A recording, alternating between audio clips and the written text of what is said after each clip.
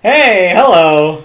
Oh, We're going to do the thing. We're going to do the thing all We're going to do the thing, which is the Media Boat Podcast's final podcast year-end wrap-up episode of 2019. Hello. Welcome. Thank you for joining us here for our year-end wrap-up extravaganza. If you're following, first of all, the Media Boat Podcast is a podcast that's dedicated to bringing you news and thoughts about the video games, movies, television shows, and music albums in the world. Not necessarily in that order, but Not we necessarily have in been that order. doing our We've been doing our 2019 wrap-up shows, is what I was trying to get to. A year in review.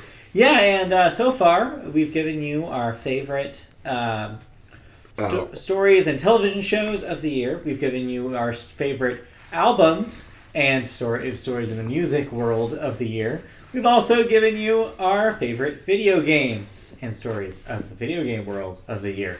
And last, but definitely not least in our hearts, especially for good co-host Mike here. Hi. Is movies. Yes. We have yet to talk about the biggest movie stories of the year. And boy, were they pretty big. And our top 5 favorite movies of the year. And boy, were they pretty favorite. So, if you're not familiar with our setup of how we do these year-end wrap-up shows, basically this is how it works. The first half of the show, we will recap the year that was in the world of movies. From January to our current month of December. It'll take about the first hour of the show. Yeah. But after we're done wrapping up the news stories... We will crown one news story to rule them all. Yes, one news story that encapsulates 2019. For movies. For movies. And then, after that, our second half of the show, we will dive into our top 5 lists of our favorite movies of the year. Asterisk, because I did not see that many movies this year. Probably 6. So thus, I cannot really make a top 5 favorites. Well, you have a top 5. So instead, my list will be 5 movies I saw this year, minus one extra movie that I saw this year. And how you would rank them. and they'll be loosely ranked. They're not loosely ranked. necessarily ranked in quality because, I don't know. Because quality. Because if I had seen enough movies, I don't know if a lot of these movies would be on a top 5 list. But we'll get there later. For now, let's start the first half of the show by going into our time machine here and talking about what happened throughout the year in movies. And that starts in the month of January. The month of January? The month of January. January 2019. Ooh, well, back in January 2019, we had Warner Brothers exercising its rights to buy the Rat Pack Dune library for $300 million. That would be Brett Ratner's production studio. Right. Brett Ratner, who of course had, let's say, a rough 2018. Definitely. Those films included Gravity, Wonder Woman, Batman v Superman, Lego Movie, Creed, Godzilla, Mad Max, It, Dunkirk. Good movies to have under the Warner roof, so that way Terrible Man doesn't make money off of them anymore. Mm-hmm. We also had the announcement of Christopher McQuarrie returning to film the next Mission Impossible series. Right. As well as the Top Gun film, I believe. Oh, no, that's Tom Cruise signing on for the Top Gun Maverick film.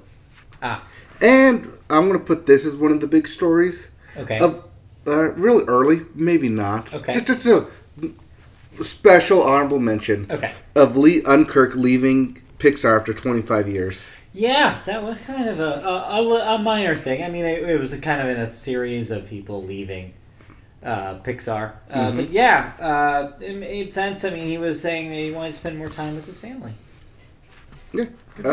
We also had the whole Bryan Singer Bohemian Rhapsody basically wrap up as we got into award season because it constantly got awarded.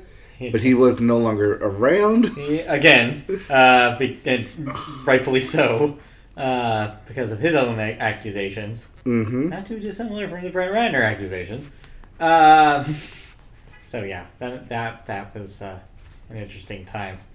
Also, not a very good movie. Yeah. We also had the first instance of what I'm going to actually nominate for Story of the Year as we get into February. which is the WGA talks between the Association of Talents Agents. We did briefly talk about this in television, as it is a story that affected both of those medias. Yes. Well, back in February, when the new deal was being negotiated, we had mentioned that talks are going pretty well. Until they weren't. At first.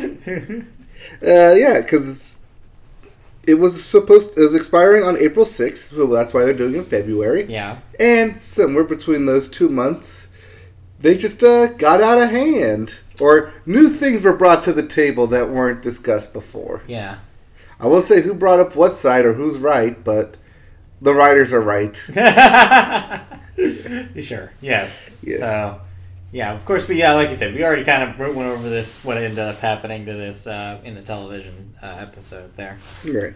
And that brings us to the Academy Awards of this year. It did. So Oscar 2019 was, such a disappointment. Yes. Let's recap that Green Book is your best picture of the year. Inexplicably. Because Roma was a Netflix film. And ever since then I've had, concerns regarding Netflix being a real player in the Oscar race. And this kind of was the source of that. And, throughout the year, we've heard rumblings of what the Academy and people involved in the Academy were doing or not doing to prohibit this from happening again. So we'll see. Right, but we also have stories of what Netflix is doing to make sure their films meet the minimum requirements to be nominated. Right. It was a recurring story throughout the year, for sure, as we kind of get more and more used to this new world we live in where streaming studios are actual players in the movie world. Mm-hmm. This will be an evolving story, I'm sure, as we go into 2020. Oh, yeah. That brings us into March, moving right along here. And a movie I'm not sure if you saw or not, may not be on your list, but Captain Marvel. See, I keep forgetting that was this year. Yes. I did see that movie. Okay. That I saw about, let's say, 3 months after release. I saw it in the summer. Further than that. I saw it in July when I went up to visit my dad in Washington. We watched it on demand. Yeah, I liked it. It's definitely not one of the best Marvel movies. It kind of probably is somewhere in the middle of the pack, I would say. Okay. A lot of cool moments, though, and I like Captain Marvel as a character. Yeah. Do you remember all the controversy with Brie Larson and basically all the interviews she was doing with predominantly white males and how she made the offhand comment that she'd like to see a female interviewer at some point, and everyone got all up in arms about it? Yeah, I mean, the good thing about Brie Larson is that she wasn't going to kind of put up with any of the BS that was being presented to her in interviews and stuff, and that was really refreshing to see. She's got a good head on her shoulders. She really, throughout the whole kind of experience, was very tempered and very put together and knew what she was talking about throughout. This kind of also couples with another recurring story that we also briefly mentioned, we briefly mentioned in video games about review bombs. Yes. And how major websites were trying to tackle that the best they could, because there were plenty of review bombing going on for Captain Marvel. Right, especially leading up to it where the film hadn't been officially released. Right, yes. Pre-release review bombing was a problem, for sure. Yep. But that's okay, because Captain Marvel opened to $455 million worldwide. Yes, it did really well. And I think it hit $1 billion, right? Yeah, it definitely did. It proved further that if your casting goes beyond just white males, turns out people will see your movie. Yeah. So I'm going to talk about it here. I listened to it with commentary on because Disney Plus. I was like, oh, yeah, this is still a good film. Yeah, it's not the best. It's fun. But it's definitely right there. I'd put middling between 10 and 15. Yeah. Ish. Yeah, that's what I'm saying. Might crack the top 10, depending on who you ask. Maybe. Yeah. And, that. But that's in a 22 film span. It's still pretty good. Top half. That's still pretty good. Yeah. And it does have a scene where you get to watch her beat people up with No Doubt playing, which is pretty cool. Yes. Well, let's just stay in the Marvel world for a little bit. Because we also had the announcement of James Gunn returning to direct Guardians of the Galaxy Volume 3. Yeah, after all the kind of the controversy of the previous year, where he was, I guess, Disney had seen some tweets from 10 years ago and basically listened to some internet trolls and got him pulled from the project. This was his triumphant return, where he would be sure to return for Guardians of the Galaxy 3. Right, where he was welcomed back with open arms, just like I said he was going to be. And flash forward to later in the year, where after Endgame kind of established the current status of Guardians and their team, and I think people are way more now even more excited for a James Gunn directed Guardians 3 with Thor and the whole gang. Yep. Let's move over to DC real quick, and Warner Brothers they had their studio CEO Kevin Tsujihara. Whoa. Bless me. Wow. Tsujihara. Yeah, there we go. Yeah. Kevin Tsujihara stepping down. Yeah. After he was alleged to get his mistress a role in several films. Whoops. Yeah. But, that left the DCEU up in arms. And who did we get to replace him? I don't know if we reported on that. No, we definitely did. Peter remember. Roth? I think. Wait, no, maybe it was Toby Emmerich. I don't know. We'll get there. We'll get there. Oh, no. It was James Wan. Oh, right. James Wan and his production company were basically going to take over the DCEU. Fast and Furious it. Right, after the success of Aquaman that it was. Yeah. No, that's good hands from what I understand. Yep. Let's see. Then we also had just small stories here and there as we move into April with Vancouver Animation. The company behind Sausage Party? Yeah. Well, we had the ruling on that finally, where workers were entitled to receive overtime for that film and had to pay an additional $500 fine per person. Yeah. Yeah. It also got Vancouver to basically start a union, or basically the unionization of VFX and or gaming studios to kind of band together. Yeah, which is good because man, did it need it. That industry need it. I mean, recently we saw the major visual effects company that worked on movies such as the Lion King remake, Detective Pikachu, and the upcoming Sonic the Hedgehog completely shut down. Yeah, because it couldn't afford to keep operating. So yeah, VFX studios definitely need it more than you think. Mm-hmm. We also have the departure of Gary Sanchez Productions. Yeah. With Will Ferrell and Adam McKay mutually splitting up. Not much to say about that. I mean, no, didn't seem like that affected many projects and works. No, but it was basically the tentpole that Adam McKay is going to start doing more dramas now. Yeah. More than he was originally doing. Hey, he likes those Oscar noms, I'm sure. Oh yeah, I'm sure he likes getting that Oscar-nominated director. For sure, yeah. Trying to get that Oscar-winning director. Let's see. We also had WGA negotiations again. This time they got stalemated. Yep. Right before they were gonna... this is April. Right before they were about to hit. And then we had the Academy of Motion Pictures, Arts and Science vote on 2 new rules. Yeah, this was following, of course, some of the talk amongst the Oscars from a month or a couple of months before. Yeah, the new rules state that a film must screen in LA for a minimum of 7 days with at least 3 screenings per day in order to be eligible for the Academy Awards. Yeah. And also that films released on streaming platforms on or after the first day are still eligible to qualify. Yeah. And then other changes included changing the foreign language film to the international feature film. Yeah. Hair and makeup styling categories will now have 5 nominations instead of just 3. And that animated feature category will still be presented even if they're not at least 8 eligible animated films.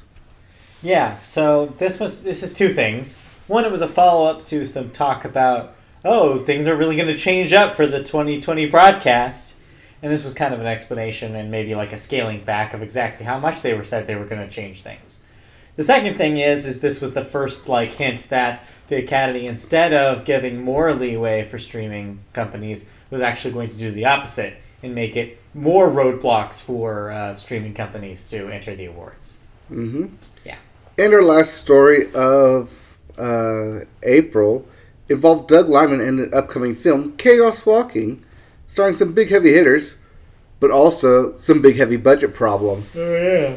And I only bring that up because it brings us right into May, and technically end of April, but right into May, and our first story that is Avengers Endgame, and how even though that was also a problematic shoot with lots of reshoots, even up to including stuff shot months prior, it became not only the most money-making film in the year, but very nearly became the most money-making film of all time.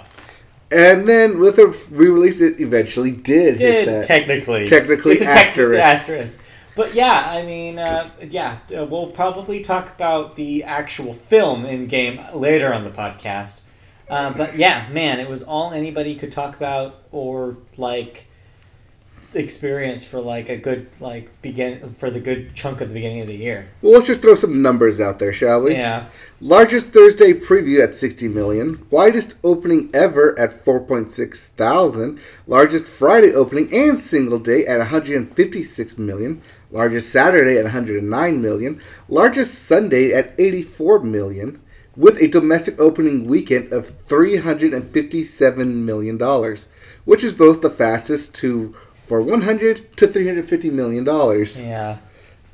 International opening to $859 million, and an opening weekend of $1.2 billion. Opening weekend of $1.2 billion. That's pretty crazy. To just hit that number right off the bat. I mean, it goes to show you how long of a year this has been, where all of this sounds like it happened ages ago. This year, in most years, a movie that had this much of an impact and made this much money would have continued being a talking point throughout the rest of the year.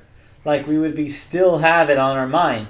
But the fact that just so much else happened in the calendar year 2019 that nobody at the end of the year is talking about Avengers anymore. Well, wait till I start. Except for we will. Of course we will, because this is the podcast that you've signed up for. Yes. But really though, in the grand scheme of things, it's kind of it's not in the conversation anymore. Well, it's because it happened, hit, and because it's Marvel, they're going to move on to the other projects that they're working on as well. They already have a Phase 4 and a Phase 5 in the works. Yeah, which we'll get to, of course, when we talk about Comic-Con and stuff later here. Mm-hmm.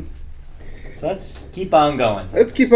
Where in May we also had the first images of Sonic the Hedgehog. Yeah, we sure did. Oh my, those eyes is what I have written down. We mentioned this briefly in the video game episode, but yeah, we now know, of course, that horrendous early look was not the look that they have now gone for the February release of this film. But yeah, who knows whether or not that was the plan the whole time. Mm-hmm. We also had the Harold Ramis Film School announced in partnership with Second City, as well as Pixar diverting away from all its sequel madness to mainly focus on original projects. In fact, we have 2 original Pixar projects that are on their way for next year. Yep, one called Onward and one called Soul. I think that trailer-wise, Soul looks like the more hit you in the emotions Pixar movie. It has the Inside Out, I think, vibes to it. It very much does. Whereas Onward, I initially dismissed. The first teaser didn't really do anything for me. Mm-hmm. But the most recent trailer, it looks actually pretty funny. This seems to be more in their comedy wheelhouse. This seems to be more in kind of the same vibe as a Monsters Inc. kind of thing. Mm-hmm. So it's just they're two Pixar movies going for very different Pixar vibes. And so now I'm like looking forward to both of them in different ways. Oh, yeah. We also had the announcement of Disney assuming full operational control of Hulu from Comcast. Right. This, of course, being the kind of follow-up to the Fox purchase that kind of made them the majority shareholders of Hulu. And then this kind of solidified that Comcast would be kind of sliding back and let Disney take control of it. Well, not really just sliding back, as within 5 years they will sell it to Comcast for $5.8 billion. You mean Comcast will sell their portion to Disney? Yes. Yeah, you said sell it to Comcast. Well, Disney will buy it from Comcast. Yes, there we go. Yeah, I mean, not that really matters at this point. Disney has Disney Plus at this point, and whether or not it'll actually matter, whether they do anything with Hulu or not in 2020, we'll see. Yep. And also in May, we had the reveal of Robert Pattinson as Robert Pattinson. Robert Pattinson makes makes a full circle from vampire to man to Batman. Yes, and I think even though the internet was kind of quick to make fun of this, I think it's a good pick. He is he looks the part. I think he can pull it off. He'll also be co-starring in the next Christopher Nolan film, so that will be pretty much everyone's next iteration of Robert Pattinson. Yeah, get ready. Yeah. Which, by the way, also had a teaser trailer dropped this year. Yeah. And looked also confusing as all hell, but yeah, who knows? We'll see. We also had, let's see here, Cannes happened, and then didn't happen with Netflix, and then did happen with Netflix. Yeah, that's a story for another time, but yeah. Yep. And as you mentioned, Rotten Tomatoes changing its audience score policy, where they have to prove they bought a ticket to see the film in order to leave a review. Again, smart, kind of avoids the review bomb scenario we referred to. Yep. And then that brings us into June and the release of Toy Story 4. Yeah, I mean, again, this is another movie we'll probably talk about more in depth later. But yeah, it did pretty well as a Toy Story movie. You would imagine it would. We also had a little bit of Chinese news get in the way of this, as Sony's Spider-Man Far From Home was granted permission literally a week before it was supposed to be released. Yeah. Or 2 weeks before it was supposed to be released, rather. Yeah. Yeah. It was just added to the fuel of Hollywood playing to the Chinese audience or the Chinese government. Right. Which was also a issue in video games that we brought up. I mean, yeah. That was a recurring story in like pretty much every segment this year. Was just companies kind of bending, not necessarily bending to Chinese will, but at least trying to court those Chinese dollars. We also have the city of Toronto building 6 studio sound stages over 150,000 square feet. Yeah. Trying to up its production hub. Yes. And steal away from Vancouver. I mean, and good timing, too, after a lot of production companies threatening to pull from Georgia here in the U.S. after some political litigation there. And lastly, we had Ann Sarnoff, a former BBC Studios president, being tapped to be the new CEO of Warner Brothers. Big shift having a female as the CEO of Warner Brothers. But cool. I mean, certainly a change for the better. And that brings us into July, where Regal decided to unveil its unlimited movie ticket subscription plan. Right, yeah, which kind of sucks, as we found out. Yes, because it's only for Regal, and they're like one every 20 miles or so. Of course, 2019 is also the year, we didn't bring this up, but is the year that Movie Pass officially died. Yes, I guess official way. I mean, it technically unceremoniously dissolved last year, but like, this year was the actual real death of it. And I think these other movie theater companies getting in on the game, it was the nails in the coffin. Yeah. We also had brought up that Disney, even though it was halfway through the year, and I'm going to mark this as our story of the year, possibly. Possibly. More than likely. Even though it was halfway through the year in July, Disney had already made $2 billion at the box office compared to the $2.3 billion they had made in total of last year. Yeah. And, the year kept going and they kept making more and more money to the point where I saw a statistic the other day that said that they represented 80% of the top 10 grosses, I guess, of the year. 80% of all films, yeah, of all I films think. or something like that this year. And I was just like, this is getting out of hand. Well, I mean, they made $5.8 billion worldwide at the box office. Yeah. And that was before they had Lion King, the Maleficent sequel, Frozen sequel, and Star Wars sequel. Yeah. It's ridiculous, as you might imagine. Mm-hmm. But yeah, that's why I'm going to put, this was the year of Disney's box office dominance. It really was. So that's why I'm nominating it here for Story of the Year. Yeah. Because every week we talked about box office, and every week there was at least one Disney film up there in the top 5. It's true. Let's see here. We also have Power Rangers getting a soft reboot, most likely. And Sony itself, combining Sony Pictures Entertainment and the media division of film and TV. Yeah, they continue to consolidate over at Sony. Marvel passing Avatar, as was expected. Yeah, but remember, this is our asterisk. Right. This is our asterisk because it was a re-release. It was technically after a re-release, yes. Yes. Then again, Avatar got re-released as well, so yeah, I guess. It's all fair game at that point. But we also had Marvel, because we're in July, at Comic-Con and spilling its Phase 4. Yes. While leaving out some notable sequels that were supposed to be in the works, which will be moved to Phase 5. But yeah, I mean, this was pretty much what everybody expected for the most part. And not really a whole lot of surprises, except for maybe the fact that they announced a bunch of stuff that would be exclusive to Disney Plus. That was going to be, I was going to say, the big surprises. The stuff that they announced was going to cross with Disney Plus, so you had to get Disney Plus to watch the new Marvel shows. The first time where the TV stuff will actually matter canonically in the MCU. I mean, beyond Agents of S.H.I.E.L.D. And beyond the Defenders.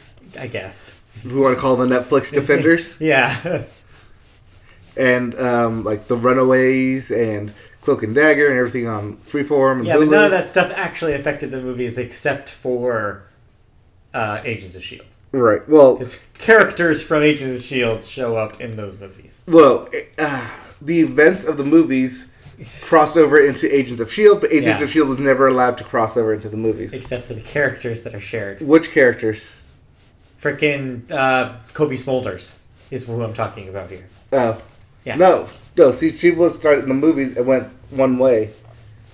She was in the movies before Agents of S.H.I.E.L.D.? Yes. Oh, I assumed that she was in Agents of S.H.I.E.L.D. first. No. Okay.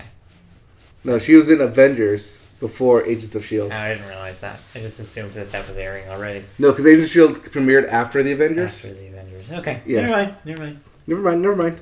Take it back. Take it back. We also had the Invader Zim film and the Rocko's Modern Life film. Yeah, these were fun. And it looks like the aftermath of all those was that Nickelodeon has now extended that contract with Netflix. And there will be more Netflix Nickelodeon films based on their properties coming in the next couple years. Mm-hmm. That's good news. So you could see potentially other classic reboots happening. Yep. We also, and that brings us into August. Moving right along here with Venom 2 being officially announced at Sony. Yeah. With Andy Serkis directing this time. Yeah, sure. Why not? Let the man direct. Because they have access to Spider-Man, a possible Spider-Man Venom crossover. Yeah, we'll see. That kind of got muddled this year. So. Yeah, it definitely got muddled this year. Because we didn't really talk about that. No, we didn't. That's because it's right here in August. In August. Yeah, so, I mean, let me see here real quick. If there's anything of note before that. I just want to bring up, before we start talking about that, you may notice that we're in August, and we barely talked about summer movies. Let's talk real briefly about how 2019 was extremely disappointing for summer films. Well, The big hits didn't hit. no, I mean, I'm trying to think of like what the July release was Spider-Man Far From Home. Yeah, and we talked about that briefly, but it just didn't have the impact that, following Avengers was a hard act to follow. Yeah. And none of the movies really in the summer really did that. I mean, Lion King hit on some levels. It made money. It made money, and that's pretty much it, though, because both audiences and critics kind of were about it. But it's a technical achievement in itself. Technical achievement, sure. Yes. But like I said, what happened to the people who made those technical achievements? They don't have jobs anymore. Right. So, where the 2019 for you is, you take a step forward, you take a billion steps back. Well, but you're right. Like, I'm trying to think of the summer really film. I was like, summer. I don't even remember when we were in it. We were just both we were waiting for something. We were like, what's the next thing? What's the next big hit? There just wasn't. Right. I want to scroll down to what I saw in the films, but we'll get there later. Yeah. But yeah, I'm trying to think of the summer thing. It was like not a whole lot. Avengers. Yeah. It's just Avengers. And it came out in April. Yeah. And had all of May. And not the summer. Detective Pikachu was March. Pikachu was March. Yeah. So yeah, I don't know what to tell you. It's like the summer was super disappointing. So I guess hopefully 2020 summer will be better. I think Dumbo was May? Dumbo, No, yeah, Dumbo was maybe. April? I don't know. Yeah, I don't know. Yeah, Dumbo was this year. Struggle. Anyway, so Spider-Man.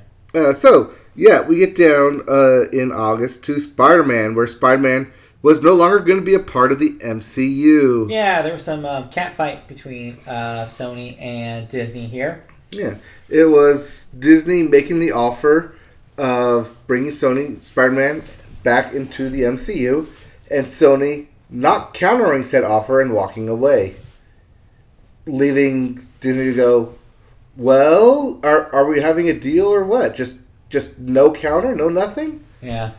And so everyone was mad at both of them until Tom Holland, which we found out later, drunkenly cried to both Disney and Sony to get their shit together. So, thank you, Tom Holland. Thank you, Tom Holland. I guess.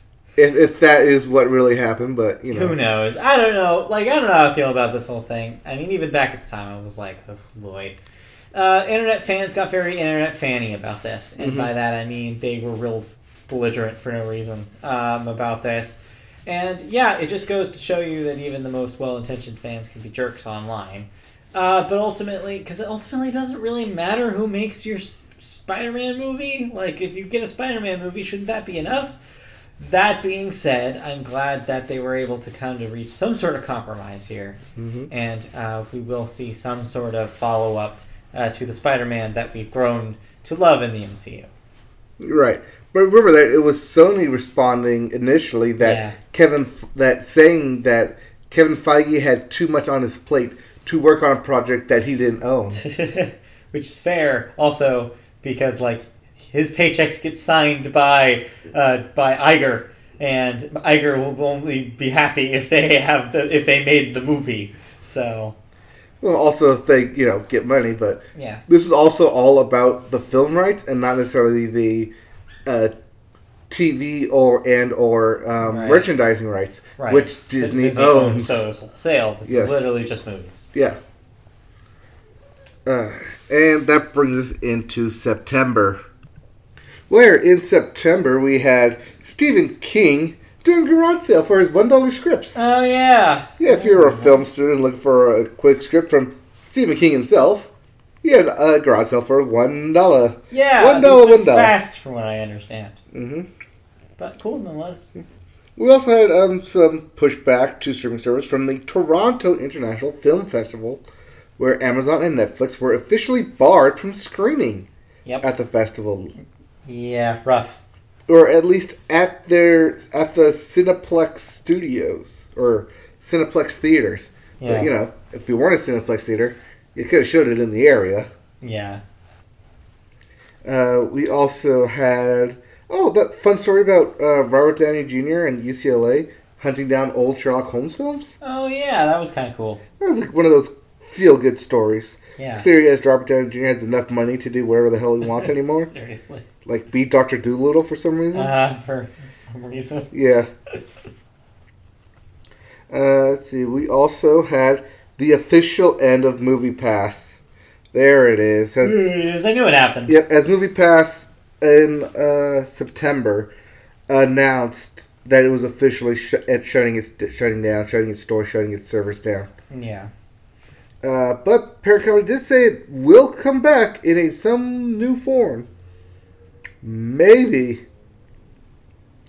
And lastly, in September, I remember Nightmare on Elm Street. Well, it's good that you don't. Go ahead. Don't respond.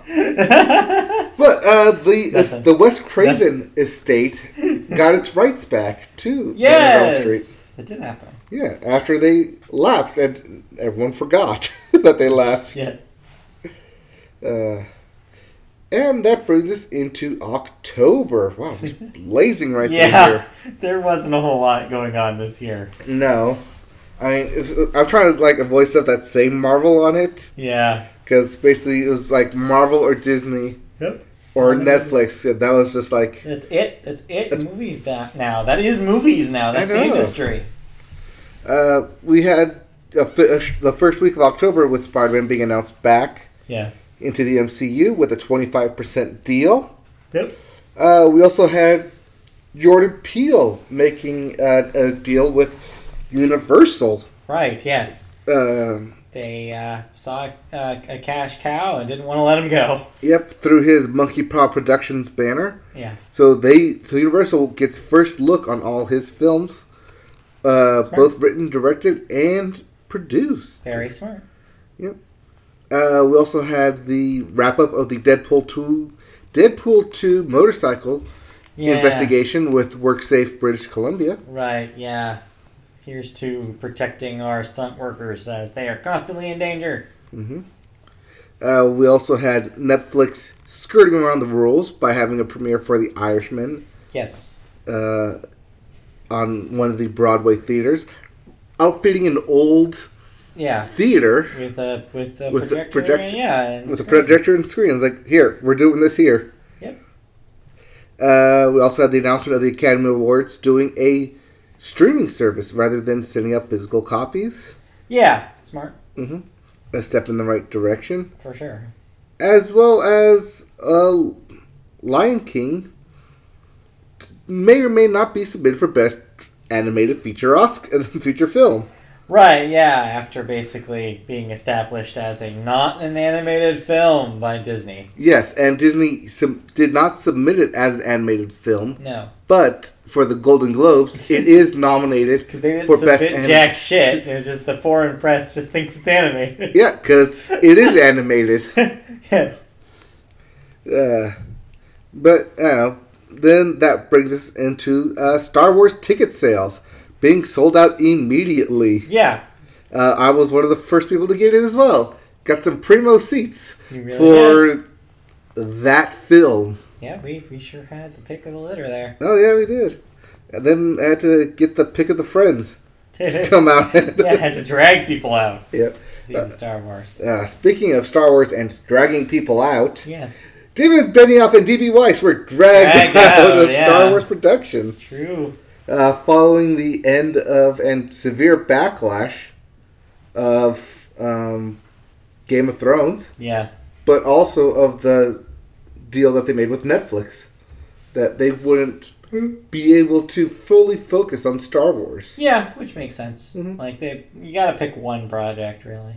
Right, but as Kathleen Kennedy said, they still have that deal with Rian Johnson. Yeah. As well as a deal that they made earlier with Kevin Feige to do both of them are doing their own trilogy. Supposedly. We haven't heard a whole lot of movement on either of those things. No, we have not even heard the word trilogy yet. But Star Wars Stories is what they're being called. Yeah, I feel like they're going to be very gun-shy about calling anything a trilogy for a while. Yeah.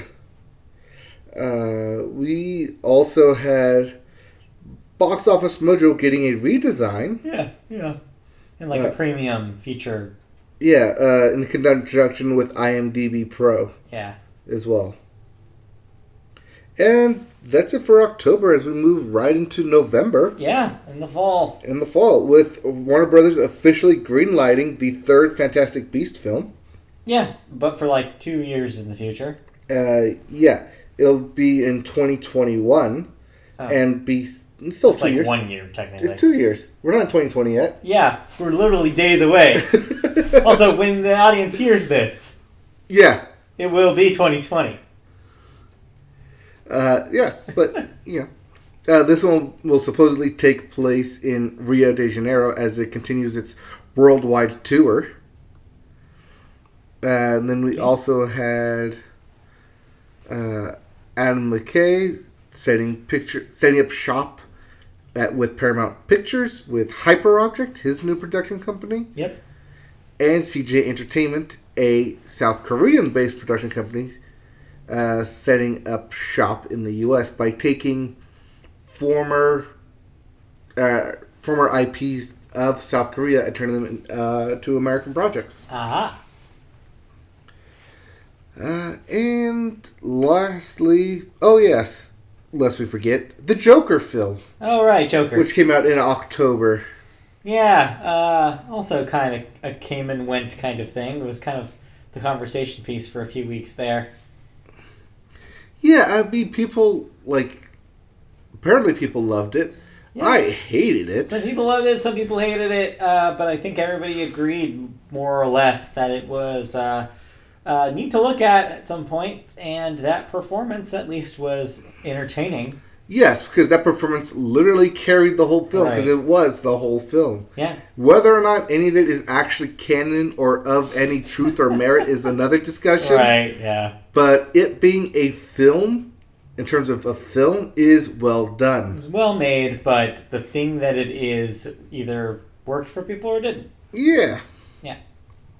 And we also had Netflix again making its bid to get their theater eligibility Yep. by taking a space in Lower Manhattan. Yeah. And Godzilla being moved with its Godzilla King Kong fight from March to November next year. Yeah, we saw a lot of film delays. We saw a this lot year. of shuffling from Yeah, films. a lot of shuffling happened. Especially at Warner Brothers, it feels like. Yeah, definitely from them.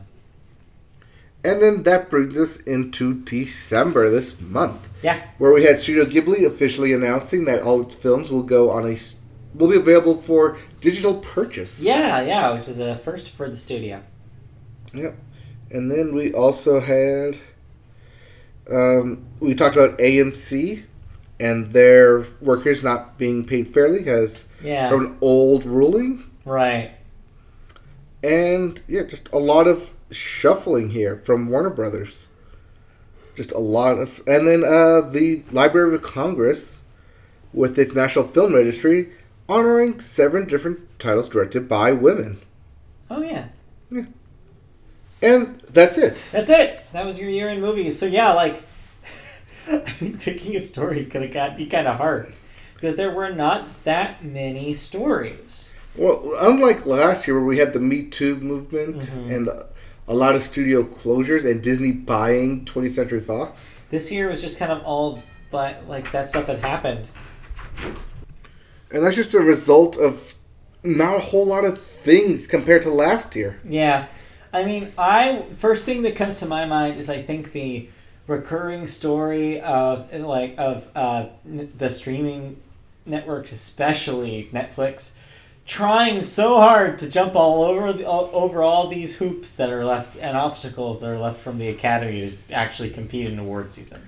Netflix wants that Best Picture. They want it. Netflix should have had that Best Yes. Picture. They know that they've done dirty, and so they're doing everything they can, whether premiering their films on Broadway, literally locking down an old theater to convert to a Netflix theater. Like, it's smart. It's smart stuff. But man, if the Academy doesn't want... If certain people in the Academy, let's say, because as we reported last year, big names, including literally Steven Spielberg, are putting money where their mouth is and trying to keep this from happening. Mm-hmm. Like, if the Academy doesn't want it, they're going to prove that they don't want it, and they're doing everything that they can to change the rules. It's the changing of the old guard that doesn't want to move. Yeah. Like, accept that streaming is here, that it is a viable platform. Yeah. And then just, if they can compete on a critical level... Which they can. Which they proved can. that last year. I mean, yeah. Then let them compete. Yeah. Let them compete. Let them play. You gotta compete. Let them play the game. Let them play. Let them fight. Let them fight, exactly. Do you have any other stories that you think are worthy here? Like, it's going to be literally what we talked about all this year is going to be Netflix or just streaming competition trying to get into the Academy Awards or Disney box office. The continued dominance of Disney and literally every piece of media, but mostly movies. They have proven this year that they are the number one studio. Everyone else is second place. Which we... By a huge distance. I mean, we saw this being molded 2 years ago. No, yeah. We've been reporting on the whole time that this was inevitable. When they said that they had a new... Back in 2017, we were talking about, they have this announced for next year, or for 2019. It's like, okay, so they literally had Captain Marvel, Dumbo, Avengers, Lion King, Frozen 2, Toy Story 4, Maleficent.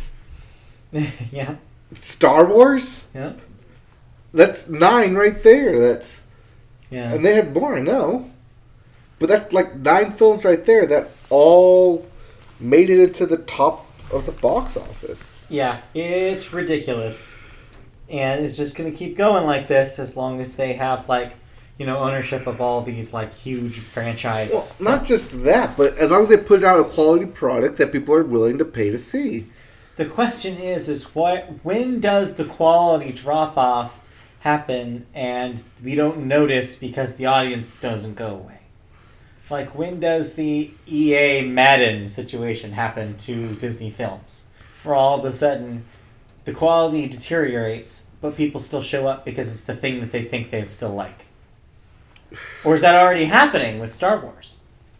I think that's already happening. Yeah, it's kind of worrying. I mean, yeah, we'll go into our favorite movies here, and yes, I'm sure both Star Wars, or maybe not Star Wars, but a Marvel film will probably be discussed. That being said, Okay. Matt, quality has the potential of going down. Alright, well, let's do this. I'm looking at box office for domestic gross for the year. Mm-hmm. Out of the top 5, how many do you think are Disney? They're all 5 Disney, right? You're correct. Yeah. Out of the top 10, how many are Disney? 8 out of 10, right? Depends on how you want to count Spider-Man, but yes, 8 out of 10 are Disney. It's ridiculous. It's ridiculous. That's too many.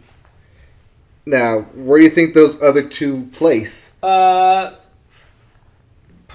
9 and 10, right? 9 and 10, you're right. And the difference between 9 and 10 is $20 million. Yeah, I believe that. Anyway, so I don't know. I think that both of these are pretty good arguments. But actually, now talking about the Disney one, It might be the most quintessential 2019 thing. As we exit this decade, Disney has such ridiculous domination of the movie industry that it's insane to think about. I know, it definitely is. I'm trying to find a Disney film that went under $100 million. I don't know if there was one. I don't think there was one this year. I mean, they probably did have one, and that's why they decided to put Lady and the Tramp at Disney Plus. But anyway, yeah. Oh wait, no, that was last year. I said they did down here in '91, but that was Ralph Breaks the Internet because it came out last year. Last year, yeah. And rolled over, and even that still made a lot more money than that. Yeah. So yeah. All right, let's pick a story. Which of the 2 do you think is more relevant for 2019? Like I said, I think Disney, because You may have convinced me it's Disney, yeah. I mean, I'm looking at like what movies were released this year, and the lowest one for Disney is Maleficent, and even that made 113 million. Yeah. And Dumbo made 114 million. But yeah. But you take those two out of it, their lowest is 355 million. Yeah, and that's insane. They made so much money this year on movies alone that they can float literally everything else that they would want to do. Well, that was just domestic. Do we want to go worldwide? No. No? I think we made our points. Okay. All right, let's move on. All right, so we're going to call We're calling the Disney- dominance of Disney our story of the year for movies 2019. Disney box office. Just in general. But yes, mostly box office here. All right, cool. So that does it for the news portion of this wrap-up podcast. We will now turn to the moment you've all been waiting for. Our top fives. Favorite movies or movies that we've seen of the year. Mm-hmm. And at the end of this, we will crown a Media Boat Podcast #1 movie of the year. And for this, I will let you start, since I believe I started in video games. Also, I'm starting because I always have two lists. You always have two lists. I always have two lists for this. Okay. I do my original concept films, Uh-huh. and then my sequels, reboot, remakes films. Right. Which I guess in this case could just be my top 5 Disney films. They're all Disney Yep, films. I'm sure. As we just discussed, kind of hard not to be. Yeah. So I'll start with the originals. Yeah, let's start hear with the some originals. original films. Because, like we said, Disney pretty much dominated the box office. So let's throw these ones out there that are so good and yet not a whole lot of box office behind it. Well, yeah, because they're not the big tentpole releases. Oh no, they're not temple. These are original IPs. Yes. At number 5, I have Rocket Man. Rocket Man. I loved this film when it came out. I had a lot of affinity to basically every song that was listed in this thing. Uh-huh. And it was such a great departure from what we had been getting from musicals based This was coming right off of Bohemian Rhapsody. Bohemian Rhapsody, which you did not like. Yes. Which, no, I enjoyed, But didn't like critically. yeah, saw the flaws. Yes. But with this, it delved into the flaws of the person, of the man, and basically broke down Yeah. the facade of Elton John from what you think of him as the performer to who he really is as the man. Right. And it was really well done and really well executed. And I'm glad to see it was nominated for Golden Globes. Yeah. And that people still had it in its mind Yeah. at the end of the year here. But yeah, Taron Egerton just continues to prove that he is a dominant actor, especially when it comes to getting into characters. It's going to be real fun to see him evolve over the next couple of years. Yeah. And I hope he hits that Hugh Jackman status eventually. He could. He certainly could. Mm-hmm. At number 4, I have Once Upon a Time in Hollywood. Oh, yeah. Yeah, that also came out this year in the summer. Been a long year. This film, of course, Quentin Tarantino in his Ode to Hollywood, Yep. taking place around the Manson murders, which wasn't about the Manson murders, and yet somehow that's all anyone could take away about it from the Manson murderers. Yeah, this film starred Brad Pitt and Leonardo DiCaprio as aging film stars, and I liked this film conceptually. I think it did kind of drag on a bit, but I think the message it brought across about finding your second act and making that turning point of what you want your legacy to be, not only how you view yourself, but how other people view you, and what you can do to continue to stay into the limelight without slipping away and be into irrelevance is a great metaphor for this film, because it is a story of, as the title says, Once Upon a Time. It is a fairy tale story, and it does get a little hokey at times. Sure. But as is par for any Quentin Tarantino film. Yeah. But I really enjoyed my time at the film. The last act killed it for me. I had a whole lot of fun watching it happen and unfold, and I know a lot of people like this film. A lot of people are putting this in their top 5. Uh-huh. It just, when I watched it, it didn't hit that for me. I kind of wanted more out of it than what I got, especially coming from The Hateful Eight and Inglourious Bastards.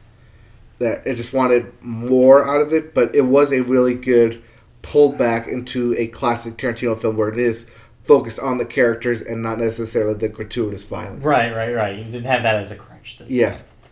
At number 3, Okay.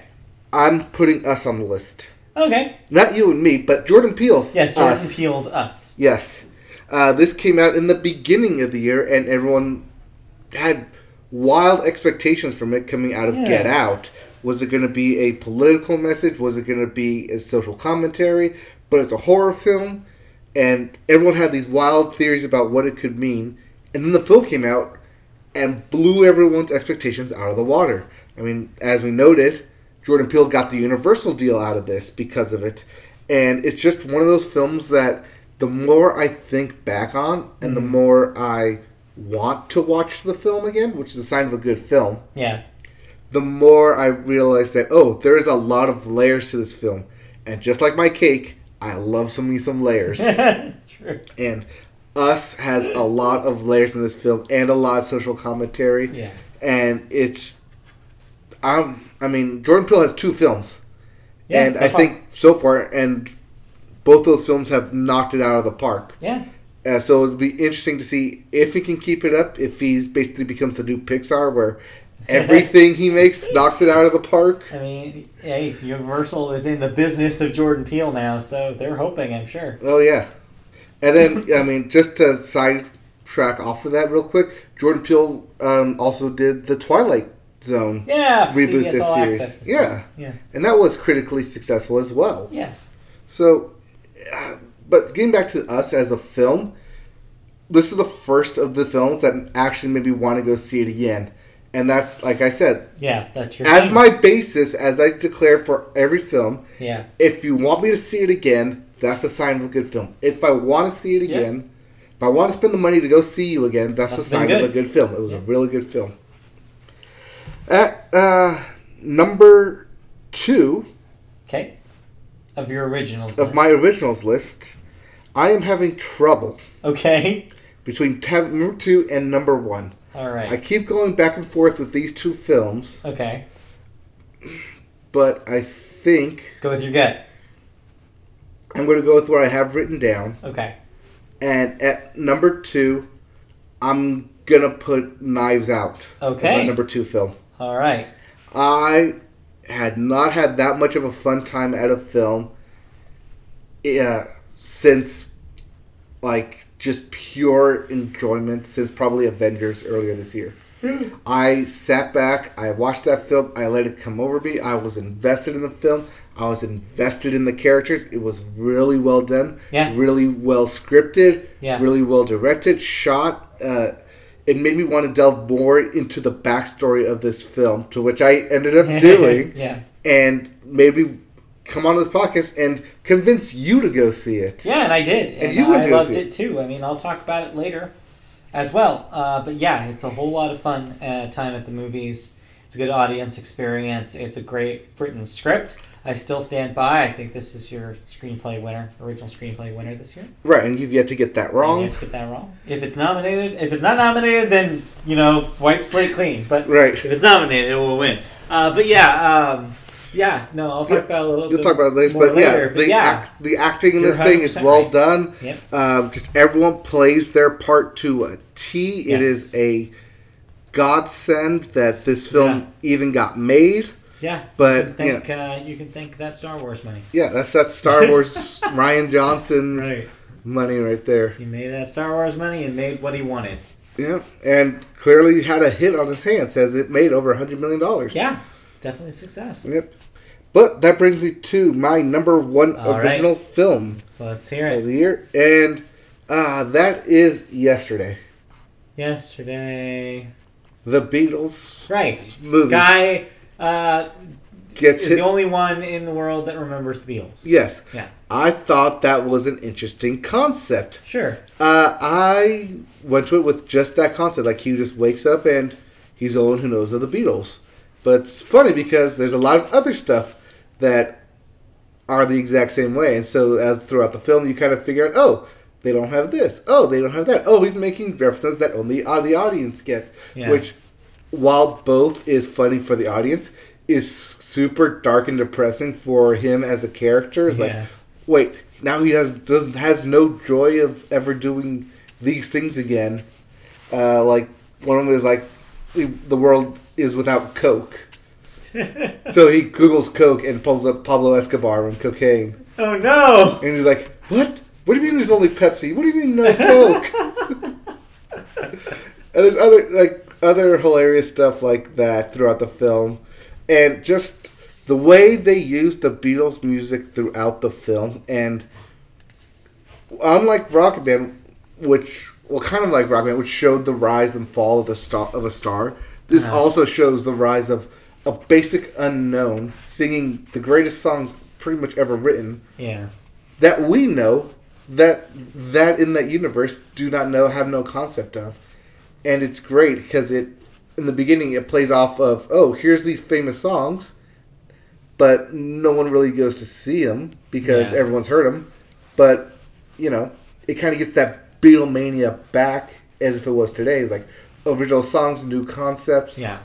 And just the way the music industry can take something so innocent and pure and completely monetize the hell out of it and use it for their own benefit. So here's kind of the question that I have. And I remember that I didn't actually hear a whole lot of positive takes about this thing when it came out. Mm-hmm. Critically, it was not well regarded.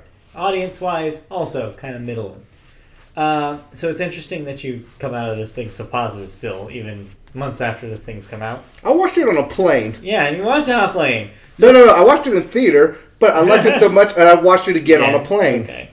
Well, my question is because the issue that a lot of people had in a lot of the feedback I read when it came out was this wouldn't happen. Basically, people were arguing that it was unrealistic because, yes, you could make an argument that in this universe, they are making the assumption that the songs would still be just as popular and liked if they were released today. I mean, basically, right? It's like, they're popped up a little and made sound a little bit more modern.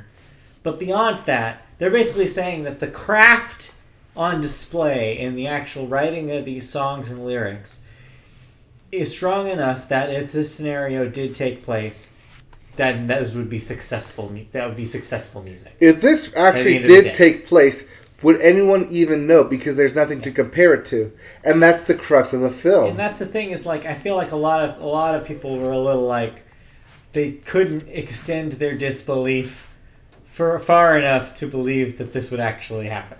Like, a lot of people were very quick to point out, like, no, if you release something that sound like that was written and sounded like a Beatles song, no one would care. It would be very underground, and nobody would ever find out about it. But that's the thing about the film is that it starts out that way. Yeah. That it literally starts off as the guy putting some songs on a Costco CD because he works at a Costco-like company.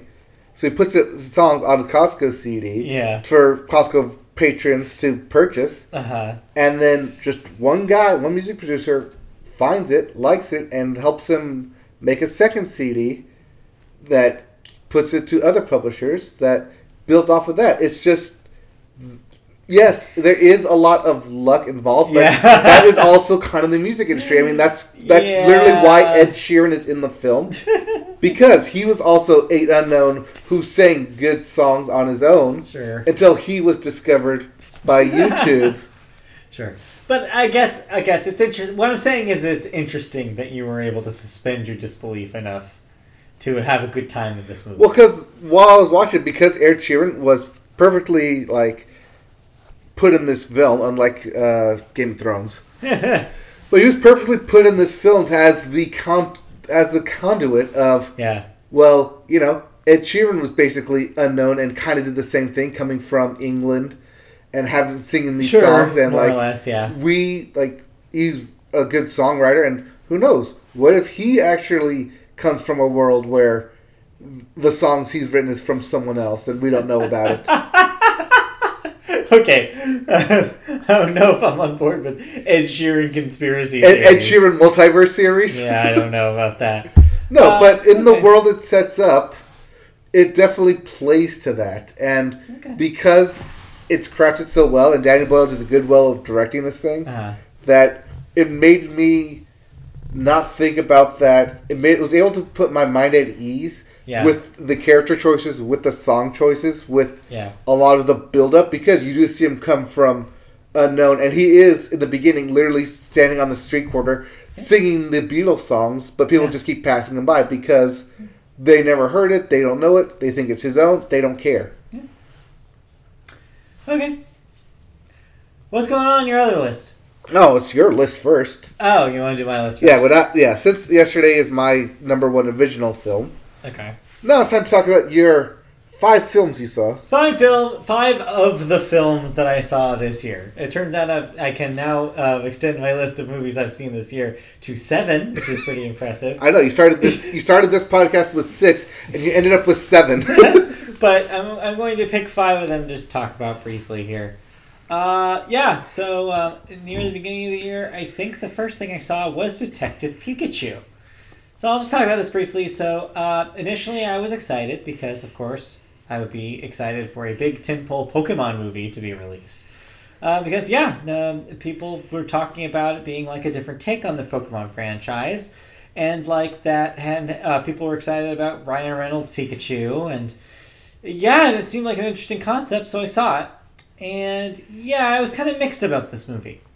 I really liked the potential of the world they set up. I really liked the world building that they were doing with like Pokemon posters in the background, and what Pokemon did in the city, and like how the world was structured with trainers, and like how the world was depicted. And like that was the coolest part for me, because being able to visualize the Pokemon world as a real world is awesome, and literally like a dream out of 9-year-old me's head. That being said, the actual movie year is just okay. Ryan Reynolds is kind of wasted as Pikachu. He's just not that funny. There may be like a couple of lines that got a chuckle out of me, but generally it was a lot of eye rolling. Mm-hmm. That character model is adorable, though. They really did really great work on that Pikachu. But everything he says, I could take it or leave it.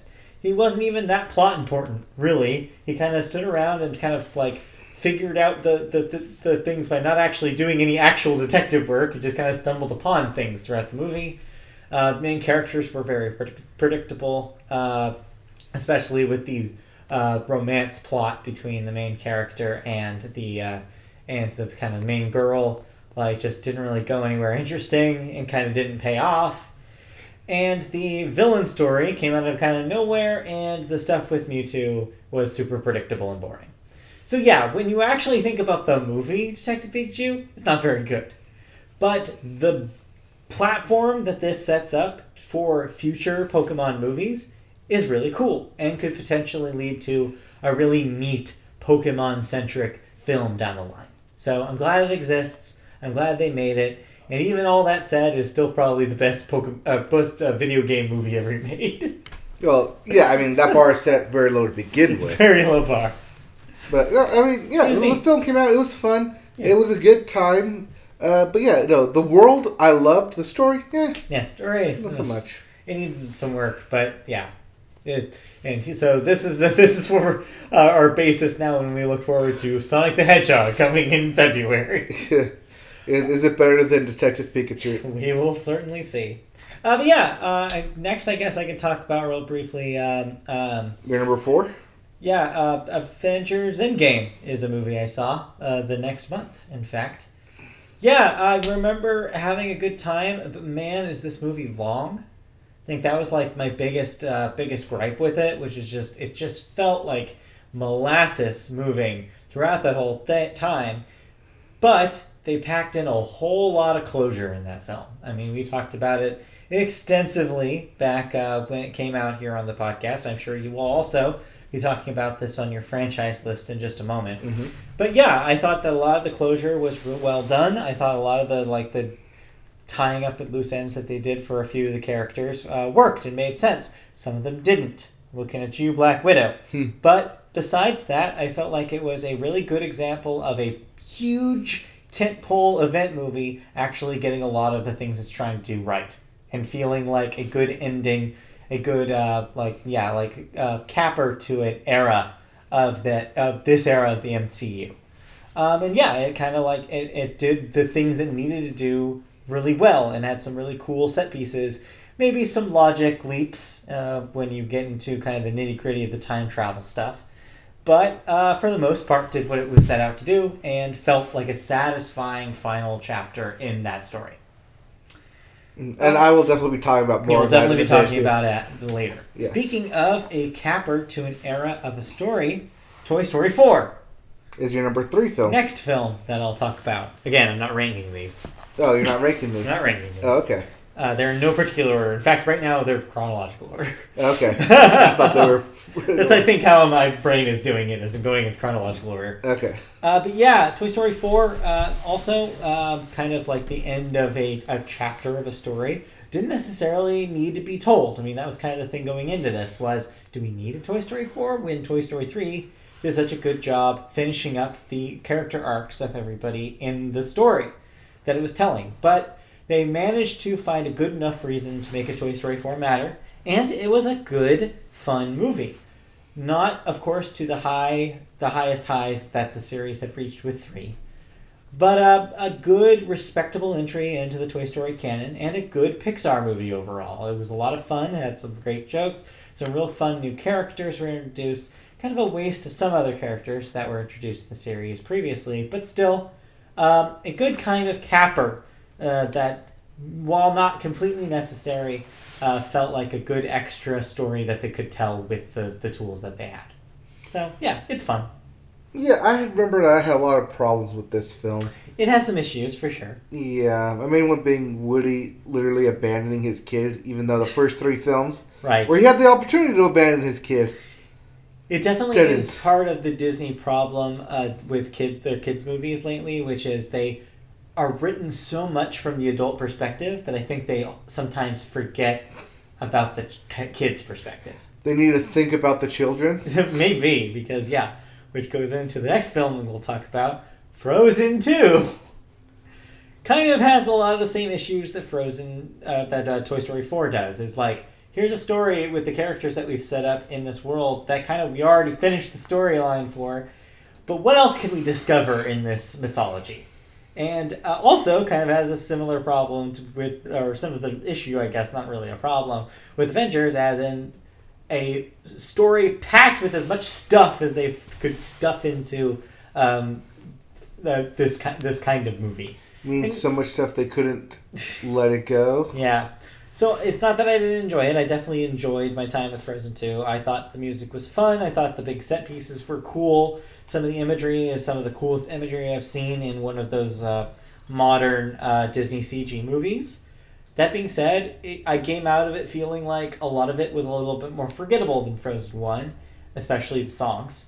If you asked me how any of them went, I wouldn't be able to tell you.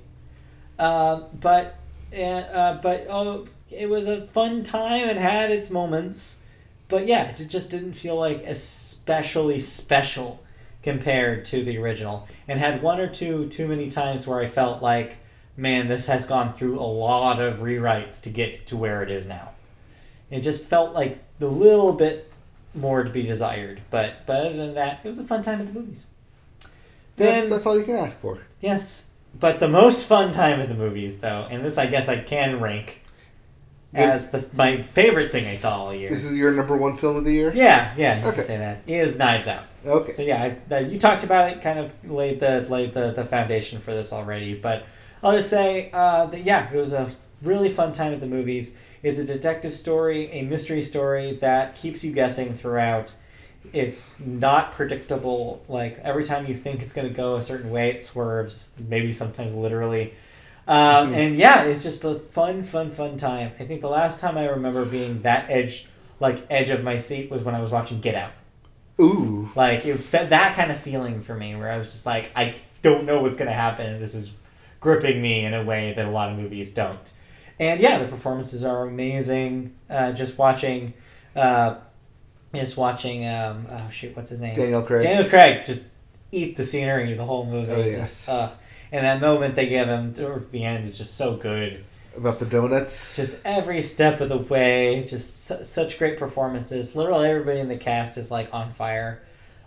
You don't know who to love, and by the end of it, you kind of hate everybody. It's just wonderful throughout. But that's the way it's supposed to be. It's supposed to be. You're supposed to think Yes. that everyone is one way, so you like them, but really, everyone is just a terrible person. It's just wonderful. It's such a good. It's a movie that encapsulates 2019 too. Just like the kind of people who you encounter these days, and just like an amazing time at the movies. So yeah, like that is definitely the most fun I had.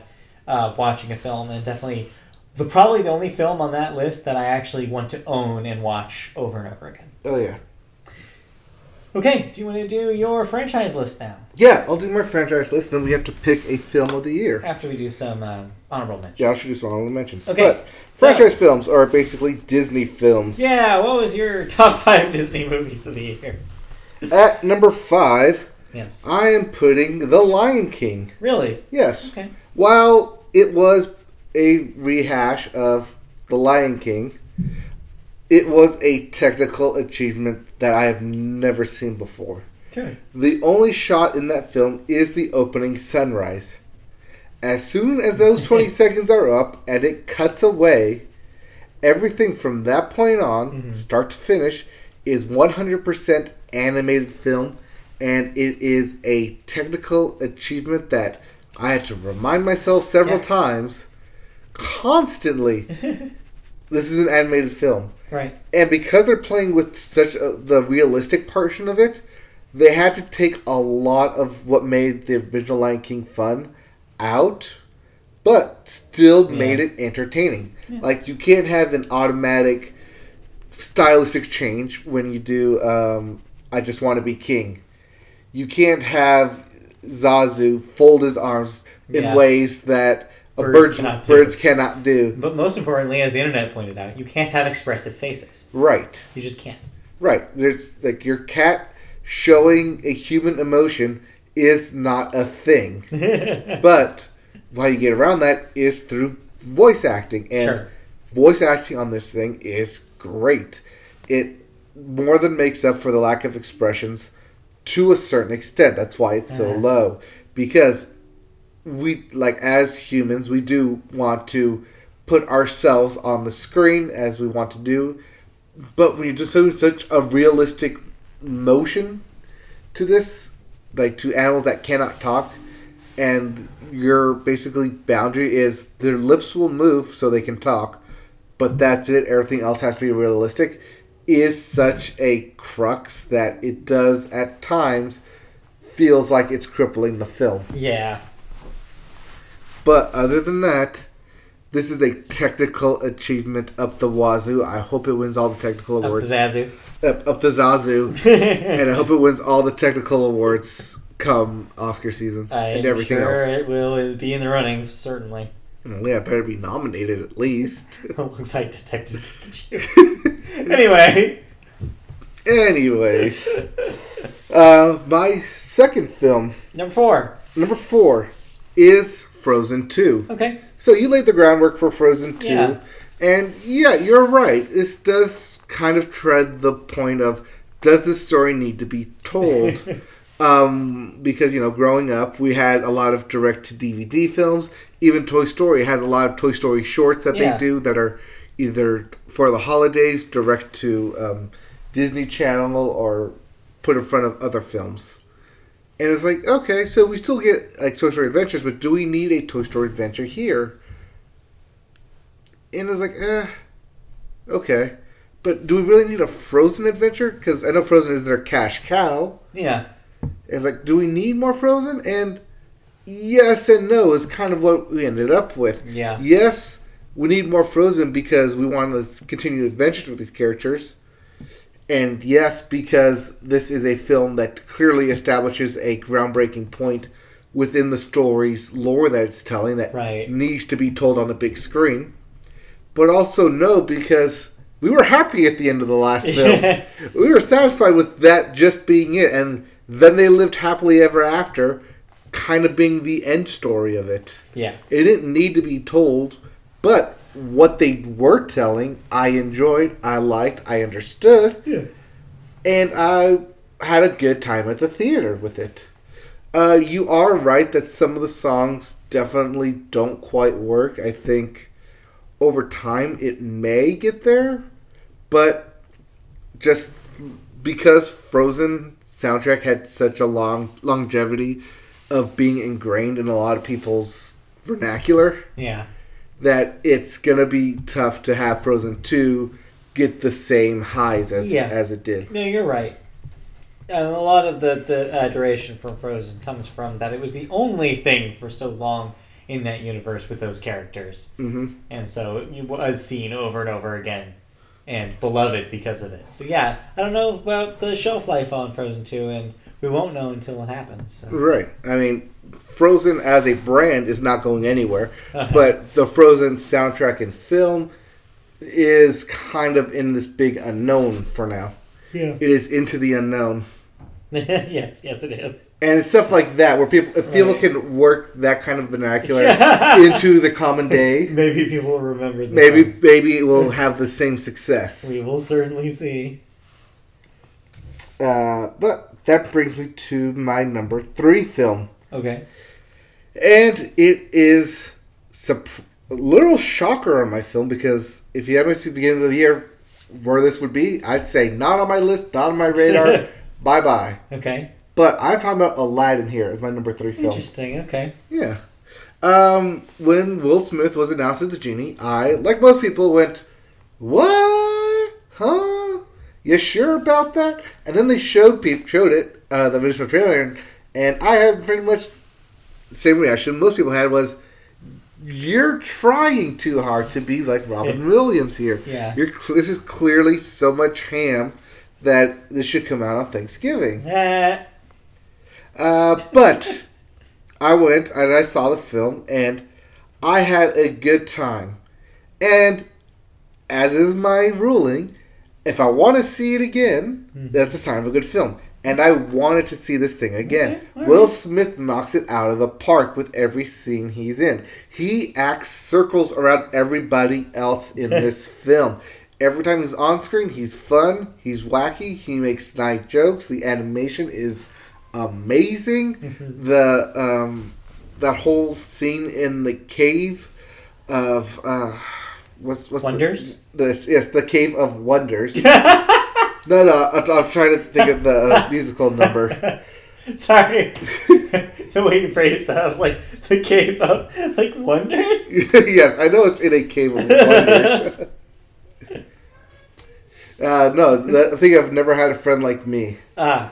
That whole musical number is fantastically done, and Will Smith, clearly the right choice for this film. Apparently. Because he has the comedic chops, he has the acting, the singing, and especially the charisma to pull off such a non-existing believable character in such a way that made it his own, and as most people would admit, had the better film between that and Lion King.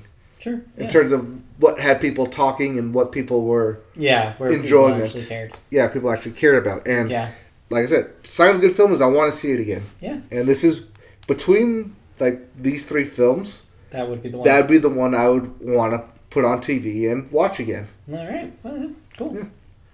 Yeah. Stories like Jasmine has the one song in there, right? Which, the new Speechless song, which not for me, but as I found out later, definitely for other little girls who took to that song, which I found out later, and just like adored the hell out of it. It's like, well, clearly they found that audience and they know what they're hitting for. So not for me, but definitely for them. Sure.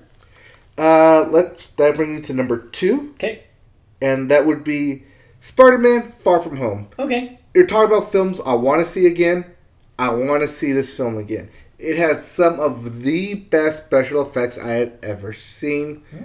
And that is even going up against The Lion King. It had a great segment dealing with Mysterio. It had a great end cap to the phases of the Marvel Universe. It had a great end cap of bringing in basically closing out the Tony Stark legacy and what it means to take on that mantle. What exactly is Tony Stark's legacy? Right. Away from what we see as an audience into everyday people in the MCU of how they view Tony Stark. Because as patronage of watching these 22, 23 films, we see Tony Stark as basically the Iron Man god that he is. But to others, he basically screwed over a bunch of people throughout the years that we kind of, pushed aside because he's the hero. But to them, he's not the hero. He's the villain of their story. Yeah. And so it definitely put everything into a different perspective, not seen. And I was really interested and happily surprised that they went that route. And it's molded its way into a great story and a great cliffhanger, which makes me excited that they brought Spider-Man back into the MCU. Okay, that's good. Yeah. But, yeah, I mean... Yeah, I want to see this film again. I think I did see this film twice. Because it's that good. And, yeah, that's the sign of a good film. But, my number one film. Uh-huh. The film I saw not once. Yeah. Not twice. Yeah. 3 times in theaters. So the Kingdom Hearts 3 of movies this year. Oh, but it wasn't just that. Because I watched it streamed. Uh-huh. I watched it streamed again. It's the first thing I streamed on Disney Plus. It was also the only thing, or the thing I streamed with commentary on. So I've seen this film, 7 times then? 8 guess. At least, since it came out? And that is, of course, Avengers Endgame. No shocker here. That is the number one film on my list here. Avengers Endgame is also my number one overall film this year. As you laid the groundwork down before, it is a great end cap to these 23 films of the MCU. It sends everyone in a big send-off. I do think the 3 hours is enough time to run through everything because it is a beast of a film. But it is. Each act has its own setup and payoff before it gets into the next act.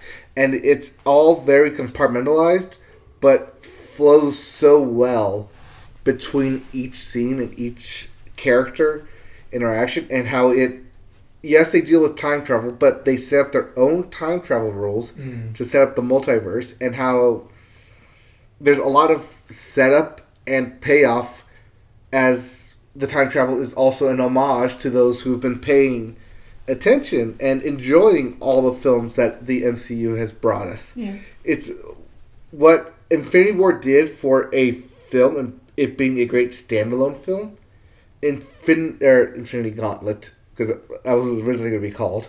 Avengers Endgame is the perfect end cap in terms of an overall film. Something that ties up a lot of the loose ends. Something that is an ending to encapsulate basically the achievement of these past 10 years. Yeah. Which in itself is a gargantuan feat of heading towards a legacy story comic book that many deemed unfilmable. Right. And having it in such a satisfying way that it is atop the box office, at the top of a lot of people's minds and hearts, and a crazy task money that they somehow accomplished. Yeah. Hats off and dollars all to Kevin Feige for pulling it off. And like I said, I listened to the commentary, and a lot of it was we had this initially, but we had to change it. We were going this way, but we had to change it. It's just a lot of it evolved over the course of not just the production, but of course over the course of the years of what they needed to accomplish, what they wanted to get done. And it was such a momentous film that it's my film of the year. Wow. There you go. Yep. But we're to pick a film. Well, before we do that, let's talk about some honorable mentions real quick. So, we saw 25 films over the course of the year. Okay. Or I saw a bulk of 25 films over the course of the year. I just wanted to mention real quick as my just two other movies I saw this year. Captain Marvel, as we had previously talked about, that was out this year. Yep. No, like I said before, I thought it was fun, but inessential. And Star Wars, which we saw last week and talked to that death about. Yeah. Initially, I had Star Wars on my franchise list, but I had to take it off because of what I saw. I mean, yeah, like I don't think if it was making a ranked list, it wouldn't have shown up on it anyways. But I just want to mention it because it is a huge movie that came out this year. Mm-hmm. But what other movies would you like to mention? Other movies I'd like to mention, Dragon Ball Super Broly was a film that came out in the beginning of the year, was a remake by Akira Toriyama of the Broly character, and in the Super Universe, I thoroughly enjoyed it. I thought it was a great reintroduction to a character most of us had seen, but it's also kind of a retelling of a character a lot of us have seen, just only to make it canon this time. Sure.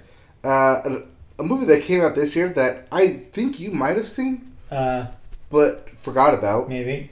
The Lego Movie Part 2. Oh, I did see this. Wow. Okay. Yeah. Must not have made much of an impact. No, it didn't. Especially not at the box office either. That too. We also had The Unicorn Store by Brie Larson on Netflix. Detective Pikachu, Rocket Man. Oh, did you know there was an X-Men film earlier this year?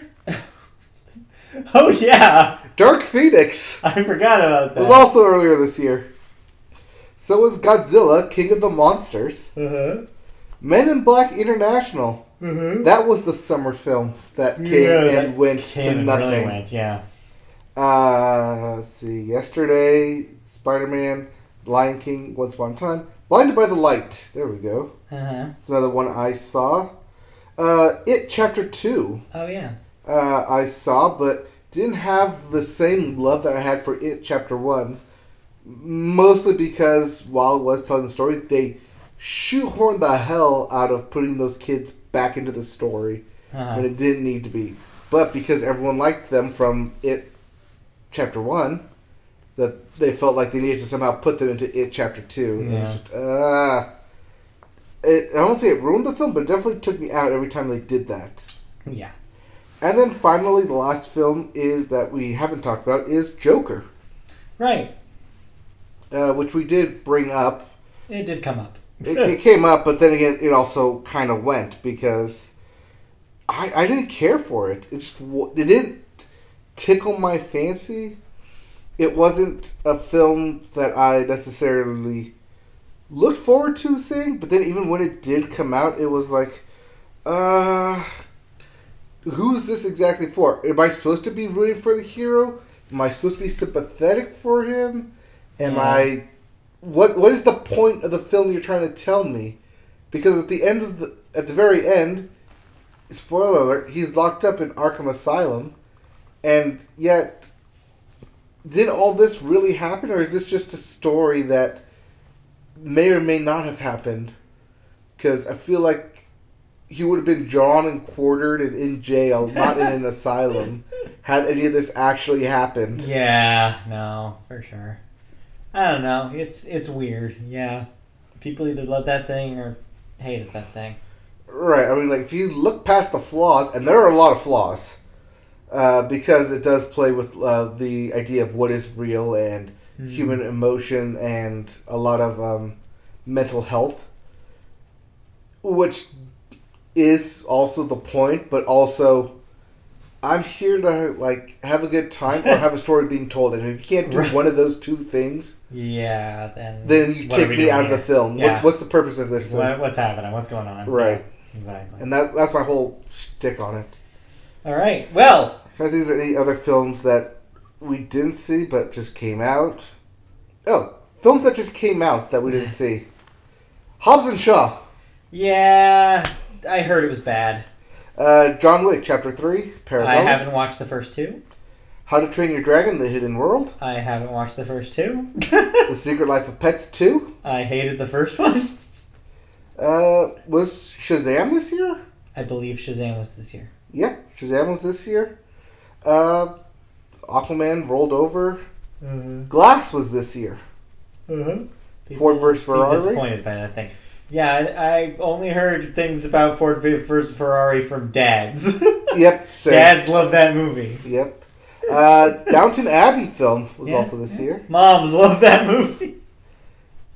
Alita, Battle Angel. Yeah, I heard some rough things about that one. Good Boys. Hustlers. I don't remember what that was. Yeah, I heard Hustlers was good. Annabelle Comes Home. A Medea Family Funeral. Yeah, that happened. Zombieland Double Tap. Uh-huh. Angel Has Fallen. Nobody cared. Nobody cared. Terminator Dark Fate. Some people cared. Abominable, Dora the Explorer, Midway. Yeah, those are movies that existed. Pet Cemetery. What Men Want. Uh-huh. Ad Astra. Yeah. Gemini Man. Isn't It Romantic? Ma. Yep. One. Oh, here's one that came and went. Rambo Last Blood. Oh, yeah. Oh, I got another one. Okay. The Angry Birds Movie 2. All right. Yeah, that did happen. Last Christmas. Doctor Sleep. Long Shot. Yeah, these are all movies. Death Day to You. Uh-huh. The Art of Racing in the Rain. Uh-huh. Stuber was also this year. Oh, right. 47 Meters Down, Uncaged. Oh, yeah. The sequel. Hellboy. Uh-huh. The reboot. Ugly Dolls. Oh, yeah. I saw Ugly Doll. You saw Ugly Dolls. Not in theaters. I saw a DVD copy of Ugly Dolls, in my defense. Okay, here's a good question. What made more money? Ugly Dolls or Shaft? Shaft was also this year. I'm going to say Ugly Dolls made more money than Shaft. Shaft by $1 million. Ah, man. What made more money? Ugly Dolls or Charlie's Angels? Charlie's Angels. Ugly Dolls. Ugly Dolls. By $3 million. Wow. What a weird year. What made more money? Charlie's Angels or Palms? What? Charlie's Angels or Palms? Pongs? Palms. Palms? The old age ladies who do cheerleading that came out the same time as Avengers. Palms. Charlie's Angels. It did more, yes. Okay, I'd love to play this game, but we need to wrap this podcast up. I'm trying to find like the worst film that I know came out this year. I think the last one I'm going to put up here is Jexy. Oh, gross. Which made $6.5 million. Yeah, that happened. Okay, we need to pick a movie to rule all movies. Oh, well, it's going to come down to two. It really is. It's either Endgame or Knives Out. Knives Out. And my opinion is yes, I think Endgame is a really good one of those Marvel movies. It packs a lot of good closure to an era of those movies. But it is too long, and it's not even my favorite Marvel movie. What is your favorite Marvel movie? I still think Black Panther is better. Okay. So I lean more towards Knives Out. First of all, I feel better celebrating an original non-Disney film as our film of the year in 2019. Even though considering that Endgame pulled off a thing that we didn't think they were going to be able to pull off. As quality of a product as Endgame is, I still think Knives Out was a better time at the movies, had better acting, had a better story, and was just back to front a whole lot more fun to watch. In my opinion. See, I agree with everything you said, but when it comes to having these two films in front of me, which one would I rather see? Knives Out. I will pick 9 out of 10 times. I will pick Avengers Endgame. Really? 9 out of 10 times. We've seen it so many times, though. And I would see it again, which is why I am in love with that film. I want to make babies with that film. See, I've seen Avengers twice, and I still want to see Knives Out. Next. See, I'm not disagreeing with you. I enjoy Knives Out. I'm just saying, between the two films, I have more of an affinity, more of a love, more of I want to see for those awe moments. I still cry every time Captain America catches the hammer because it brings such joy to me. I still cry when at the very end when Falcon comes out and says, "On your left," when all the portals open up and everyone comes out and he says, "Avengers assemble." It is an iconic cinematic moment. And I think maybe part of this is that you have a lot more affinity for this world and these characters than I do. I have a lot more time and thought you were and bringing your baggage invested into this film, whereas I was not. Yeah, you're right. I was boarding the plane without a carry-on here. Basically, I was like, all right, just cruising through this. My rose-colored glasses are an entire Iron Man helmet at this point. And that is fair to say. No, that's fair. And I like what it did, and I like how it ended those stories, and I like what it means for the future of the franchise as well. It's yet another franchise film in a year dominated by them, in a decade dominated by them. This was the Marvel decade. Nothing was in the zeitgeist more movie-wise than those Marvel movies, and it just gets so tiring for me. And I just want there to be a new, bigger thing at this point. And I'm glad that they're good. I'm glad Endgame is a good movie, because if it wasn't, it'd be a lot easier to write this off. And the fact that we're even having this conversation means that I haven't written it off yet. Right. And, I mean, if it had done what Rise of Skywalker did, there would be no question that Knives Out would have been the film of the year. Yeah.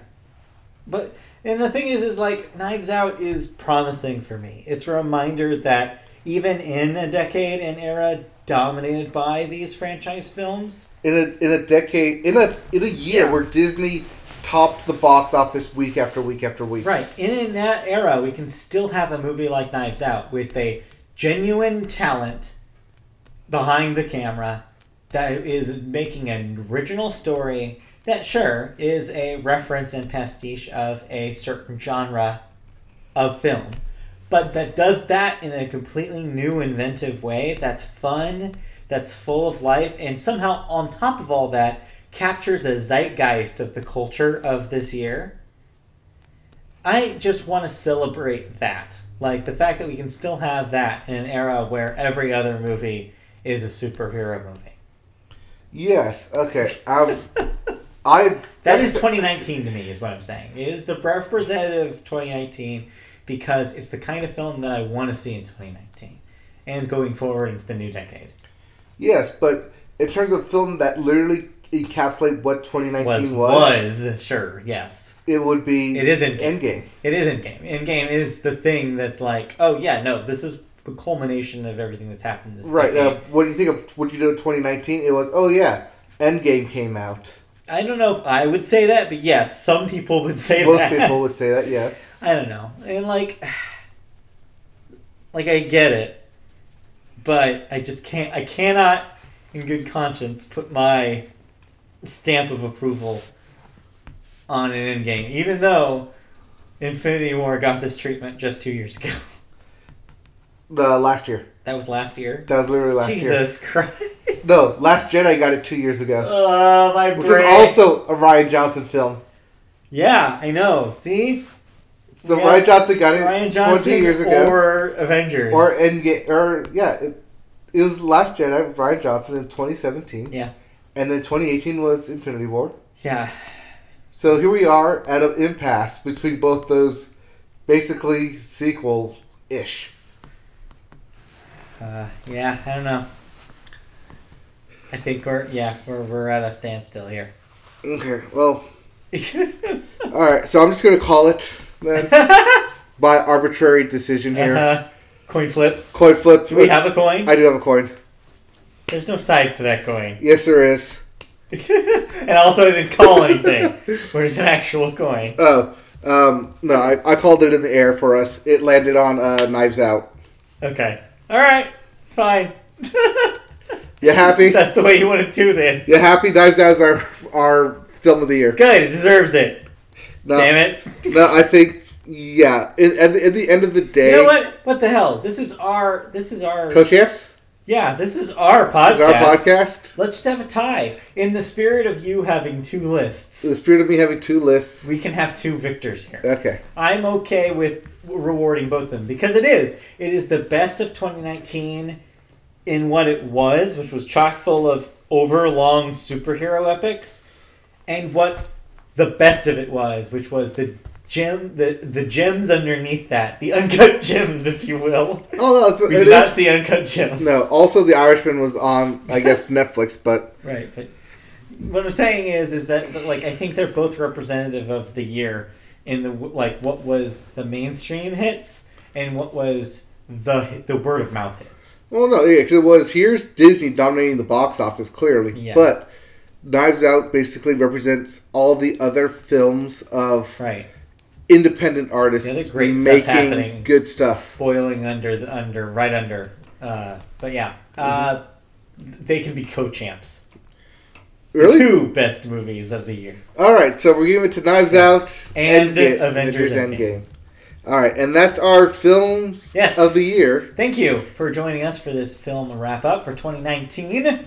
That does it for the 4 main wrap-up episodes. But wait, there's more. We have one special wrap-up episode left for you that will be on the last day of 2019. Is that correct? Yes. Where we will do a final wrap-up of...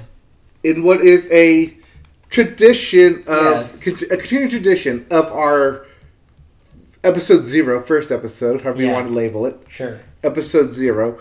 We will be doing an end-of-the-year wrap-up of everything, basically, that we didn't cover, that just happened in the year. Yes, we'll probably talk about Avengers. Yes, we'll probably talk about some stuff from music and video games.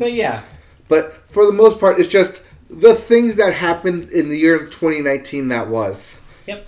And that will be taking place on Wednesday in turn of our normal scheduled broadcast because January 1st is on Wednesday. So catch us Thursday for the first episode of our regular show for 2020. Season 5. Yeah, Season 5 premiere of the Media Boat Podcast. So I may or may not have a special surprise in store for that.